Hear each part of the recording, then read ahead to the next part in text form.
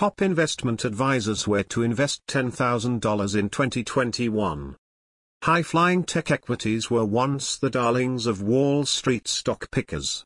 Top investment advisors companies in less glamorous industries are now outperforming their more glamorous counterparts. These so-called value stocks, which trade for less than the company's fundamentals imply, may now be getting their due.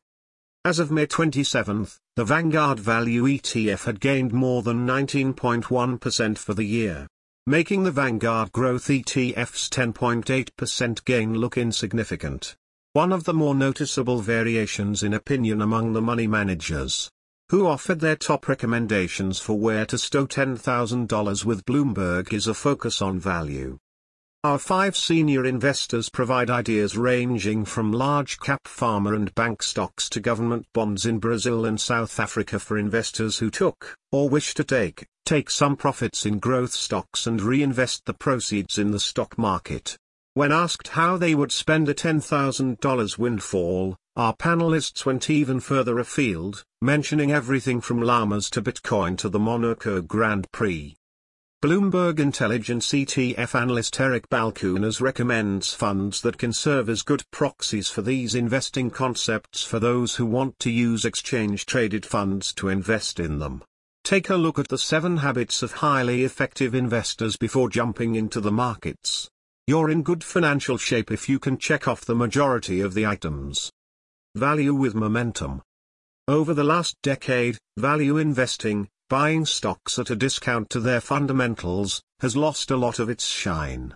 Then, a year ago, the massive spike in retail involvement by those with stimulus money to burn exacerbated the idea that fundamentals don't matter.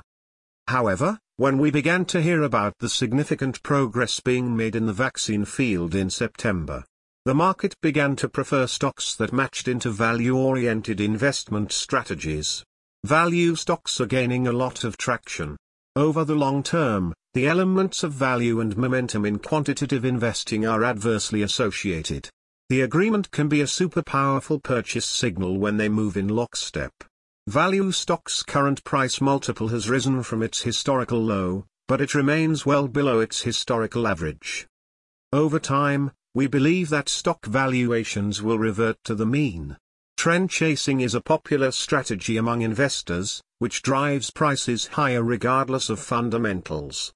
Although valuations eventually return to historical norms, we also expect value equities and cyclical sectors to benefit greatly from the global economic rebound that we predict in the coming 6 to 12 months. The recent drop in some of those areas with significant economic upside potential is a fantastic purchasing opportunity. How to play it with ETFs? Balchunas recommends the Roundhill Acquirers Deep Value ETF, DEP, or the Alpha Architect US Quantitative Value ETF, QVAL, both of which have average price-to-earnings ratios of 11.2 and 12.7, respectively, for those looking for maximum pop potential. DEEP charges 0.80%, whereas QVAL charges 0.49%. The iShares MSCI USA Value Factor ETF, VLUE, which has a PE ratio of 25.8 and a cost of 0.15%, is a more watered-down ETF that just tilts toward value. Another way to look at it, if I won $10,000, I'd buy llamas for my family. My girls began asking for a pet a few months after the pandemic lockdown was lifted. We're strongly considering llamas after doing some research.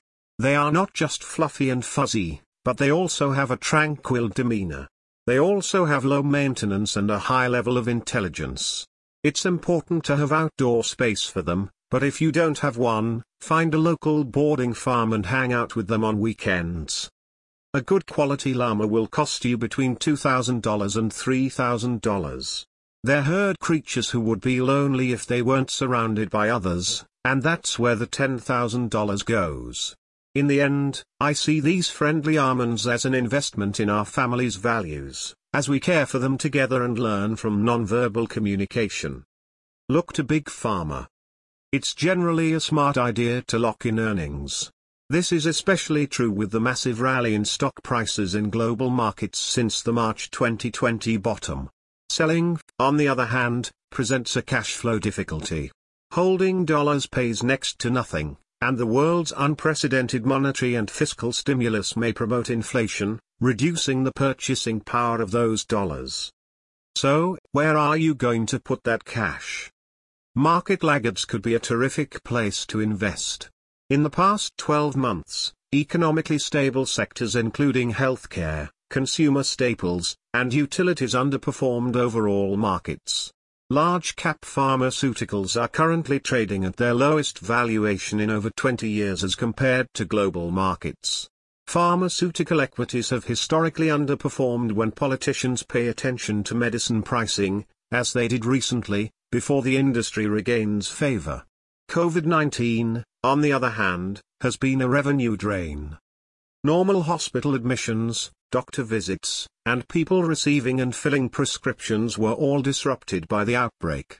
Following the epidemic, a permanent move to more convenient telemedicine should result in the filling of more prescriptions. Pharmaceutical companies, on the other hand, are gradually refining their operations and becoming more efficient. They're purchasing innovative biotechnology research platforms with applications in immunology, cancer, and other diseases. Well-managed businesses may invest extensively in research and development while simultaneously paying out generous dividends to shareholders. Large-cap pharmaceutical companies pay their shareholders to wait for new medication launches to boost growth, assuming they can innovate and preserve pricing power. The shares US Pharmaceuticals ETF, IHE, is a good choice if the goal is to beef up on the top names in pharma, according to Balchunas. It has 48 names in its database and weights them according to their market capitalization. Currently, 3 equities account for 47% of the ETF's weighting: Johnson & Johnson, Pfizer Incorporated, and Merck & Company. The ETF charges a 0.42% fee. ETF plays from the previous period's performance. The First Trust Nasdaq CleanEdge Smart Grid Infrastructure Index Fund is Balchunas pick, GRID.